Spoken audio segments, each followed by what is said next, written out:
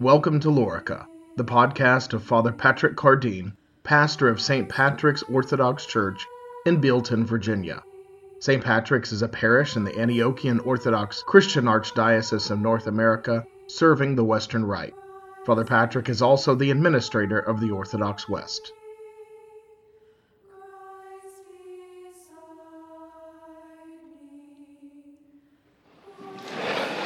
Everybody likes a secret, especially the kind that benefits you. If you had ironclad knowledge of some massive stock increase that was coming this next week, you'd like that, wouldn't you? We'd all run out and pull together all the money we had and go purchase those stocks, that we would benefit, that we would be enriched by such a thing. Jeff Bezos just decided to put his HQ2 in Virginia. What if he was going to put it in Bealton, and you knew the little piece of farmland that was going cheap, and he was going to buy that in a month or two? We'd all run out and take advantage of that. In our gospel lesson, we learn that Jesus himself is telling secrets. The Son of God came, revealing the secrets of heaven. Those things which had been hidden, he says, since the foundation of the world. Well, that's exciting. Don't you want in on the secret? If you could learn the secret of, everything. If you could learn the secret of everything, of your whole life and existence, of all that mattered, if you could know the secret and you didn't bother to listen, I call that the definition of a fool, and nobody wants to be a fool. So Jesus is telling secrets, and the secret he's telling us today in our gospel has to do with the kingdom of God. Our metaphor of secret knowledge of an investment opportunity is very appropriate because Jesus is telling us how we can come to possess the kingdom and ultimately be enriched by it. So don't be foolish and ignore this investment tip. Before we get to the secret, though, real quick, what is the kingdom of God that he is promising? It's basically everything you ever wanted and more. It's everything you desire, everything you hunger for. It's the things that you want, and it's the things that you don't even know that you want. It's everything. It's endless riches and glory and happiness. It's unmitigated delight and joy. It's everything. St. Paul says that the kingdom is righteousness, peace, and joy in the Holy Spirit. In our gospel, Jesus says, he gives us these two parables, and he says that the kingdom is like a mustard seed and like leaven. And in both cases, these things are incredibly small, seemingly insignificant, even imperceptible, especially once you've buried the seed in the ground and you've hidden the leaven in the lump of dough. They're no longer visible to the eye. It's as if they don't even really exist. And yet, in the end, the mustard tree, this is not, by the way, the mustard seed where we get mustard from. It's a different thing. Tiny little seed, and it grows into a big tree. The mustard tree becomes, he says, the greatest tree in the garden. And the birds of the air, they come and they lodge in its branches. And the leaven, it permeates the entire lump of dough. The leaven just takes over to the point that it's not the leaven in the dough, it's the dough in the leaven. Kind of like you. We often think about Christ in us or the Spirit in us. But really what's more important than Christ in you and the Spirit in you, when you've really hit your stride, when you've really arrived, it's when you're in Christ and you're in the Spirit. That's more powerful than even Christ in you, understood properly. When you're permeated and shot through with the glory of God so much that you are in Christ and in the Spirit, that's when you become like a pure flame of fire.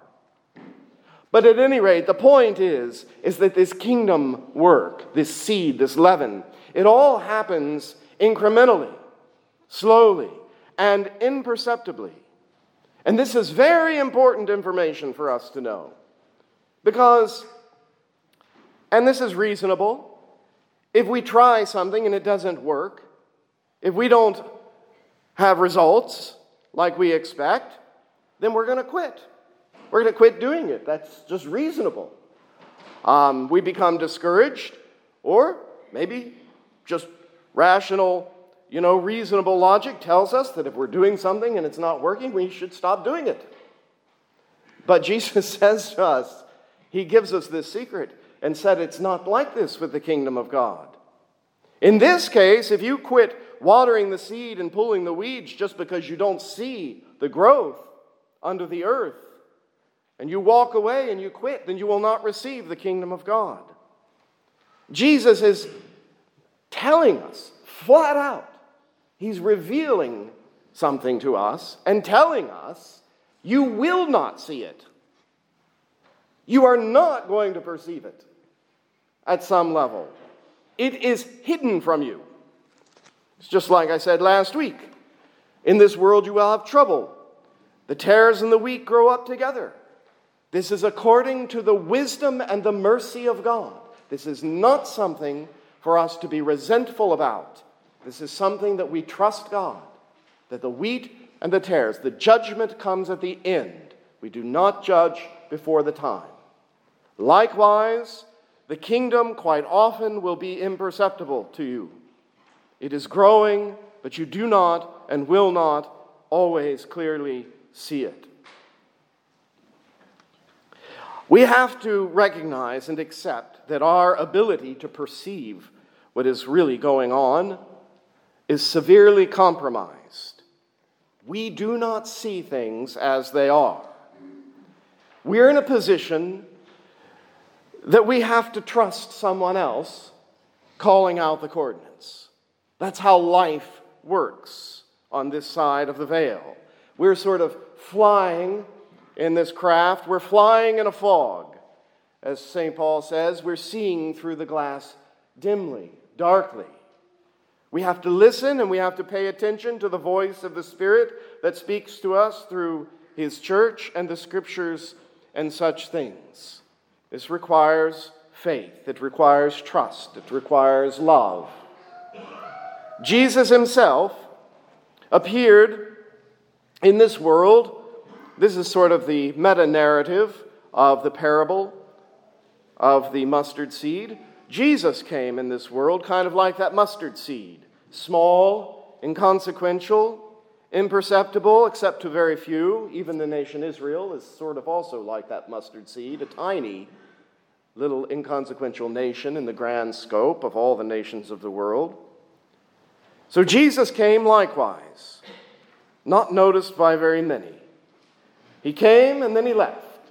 He went away, and when He left, there remained a few simple, poor disciples behind Him.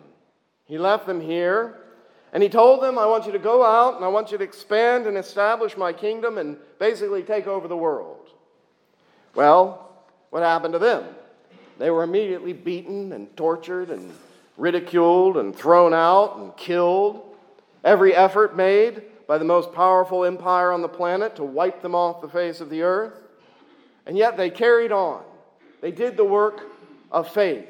They labored in love for God. And they died. And they died. But they remained steadfast in hope because Christ is risen. Because they believed in the resurrection. They had seen and witnessed the risen Lord. And so they persevered. And they did not give up. And they knew what Jesus had told them, and they believed Him at His word. They believed that that seed of the kingdom was under the earth. They couldn't see it, but they knew it would sprout up in due time. In fact, that was none of their business. They didn't concern themselves about when or how it was going to sprout up. All they knew that their business was to remain faithful and obedient. Well, that little mustard seed was watered over the years by the blood of many martyrs. And as we know, it grew, and it grew, and it grew, and it became a great tree in the garden of God's world. And eventually, the emperor, who had tried to stamp out this kingdom of Christ, he too fell prey to its power and became a believer in Christ. And essentially, the whole world fell in behind him. And the heathen in great numbers, in multitudes, came like birds, and they nested in the branches of this great tree. We can see even in the history of the world and of the church how the kingdom of God has grown and expanded. That's the meta-narrative. But there's the narrative of your own life. God has given you a seed. And in that seed that He has planted in your very heart lies the entire kingdom and the fullness of God's power and riches. It is buried. It is buried in the ground. And you and I, we don't always perceive its growth or what's happening. Do not judge yourself. God is your judge. Your job is to keep your nose down, to keep working. You must tend to this seed and nurture it. Do not give up. Do not despair. Do not become discouraged. Do not walk away. Tend to it. Nurture it. Realize that you cannot trust your own powers of perception. They're compromised. You can trust the word of Christ and His church, which is the pillar and foundation of truth. Steadfast our lives must be. We must be steadfast in virtue and righteousness, in holiness. We must be steadfast in repentance, not giving up our repentance. How sad it is. How sad it is when people become despairing and discouraged and say, what's the use in serving God? What's the use in repenting? I'll never change. We heard in our first lesson in Matins this morning, I think from Malachi, a terrible passage where the wicked say, what use is it? What use is it to serve and love and revere God? And they give up with no fear of God. Let us not give up in repentance. Let's not give up in our prayer rule. Sometimes it's like plowing granite, I know. Plow the granite then. Water the granite with your tears and it will become a lush field. Do not give up in your giving. Do not give up in your pursuit of knowledge of the things of God, in your studies. Perseverance is a great secret weapon that you have, which promises you 100% guarantees your reward and your success. 100% guarantee. Perseverance. Not to grow weary in well-doing, we are promised that if we faint not, there shall be a great reward. How tragic it would be for a person to quit in the 25th mile of the 26-mile marathon. Or someone who's on a journey for their life and they just give up a mile or two over the hill from where the water lays that's going to rejuvenate them. If we quit before we've reached our reward, when it's just before us, how tragic it is. But that brings me to a comment about this race and this reward, because the reward which we seek is not just at the end of the race. It's not as if, the nature of this trip that we're on, it's not as if we're just in some miserable sweat and toil along the way, and then we get the reward at the end, this prize at the end. That's really not how it worked. We don't have time to go into it in great detail this morning, but in reality, the truth of the matter is there actually is no absolute final end to this race we're in, ever. Even in the next life, it goes on and on for all eternity. That also is a great secret. When you understand that, you will understand that the reward is discovered in the journey itself. That is a great secret. If you're always thinking, well, I'll be happy when I get there, you're never going to get there. You're never going to be happy. You better figure out how to find Christ right now, today, in this very moment. Until you learn that, you're still very much a child in the things of God. Our joy is found in the act of steadfast faithfulness, especially when we don't see clearly. If we have not discovered this secret, we are children in the faith. But that's okay to be a child, nothing wrong with that.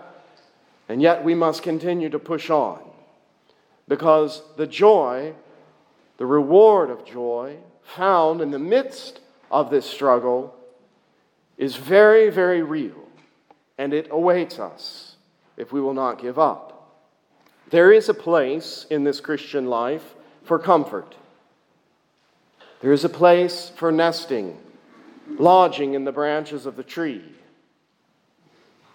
We all know the temptation. Let me explain, maybe with an analogy to your prayer rule. We all know that as we go through our daily prayers, sometimes, maybe a lot of times, we are tempted to speed up the prayers because we're trying to get to the end. Now, I'm sure we can all relate to that. Could you imagine a time, a place where you could come to in your prayer life where you actually slowed down your prayers because you didn't want them to end? Kind of like a good book, you know, that you don't want to end. You're savoring it. How many of us pray in that way? Where we slow our prayers down because we don't want them to end. We're there in the presence of God in such sweet comfort. We're in church in the presence of God, listening to the scriptures and the hymns, sensing the angels all about us, knowing God here, now, in this moment. That's where we need to be. This is a comfortable place that we can find if we will not give up. It's there and it's real. Sort of like a pair of Allen Edmonds shoes, which I'm wearing right now. I used to buy cheap shoes, and then I discovered Allen Edmonds shoes. They're not cheap, kind of expensive, but they'll last a lifetime. And they're uncomfortable too. They hurt a little bit. But somehow that hurt feels so good, because you're wearing quality.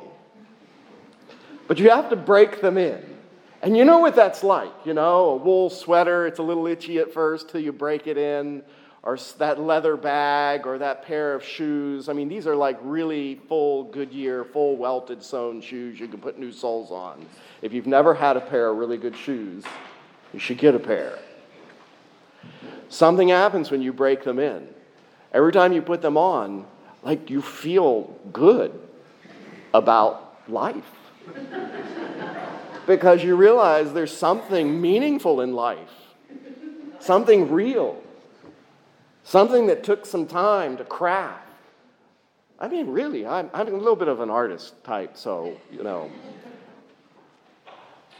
You know, there's a sense where you sort of sink into something that you've worn a long time. There's a familiarity with it, and that familiarity doesn't bring contempt, it brings comfort. It brings a sense of peace to you. We should find the Psalms in that way. We should find coming to Mass in that way. Vespers in that way. That pang of hunger that you get when you're fasting should be like a pang of comfort to you. That's how it should feel to you. A pang of comfort. Because you are pursuing God. That's real. It's available to us. This joy, this comfort we receive even in the pangs, even in the difficulties of this life, in the midst of this journey, as we have consistently, steadfastly been faithful to our prayer, to our repentance, to our giving, to our love of God, to one another. This journey of perseverance, that is where the secret of great joy comes to us, because it comes out of a sense of stability, that you know that there is no shaking this kingdom. It is unshakable, it is stable, And in that stability comes a great assurance and a sense of peace. And that gives you comfort. And it is a great joy. If you've not found that, or maybe it's been fleeting, don't quit. Don't give up. It's real. I encourage you to search for it like a hidden treasure in a field. In the name of the Father, and of the Son, and of the Holy Spirit. Amen. You have been listening to Father Patrick Cardeen, pastor of St. Patrick's Orthodox Church in Bealton, Virginia. This has been a production of the Orthodox West.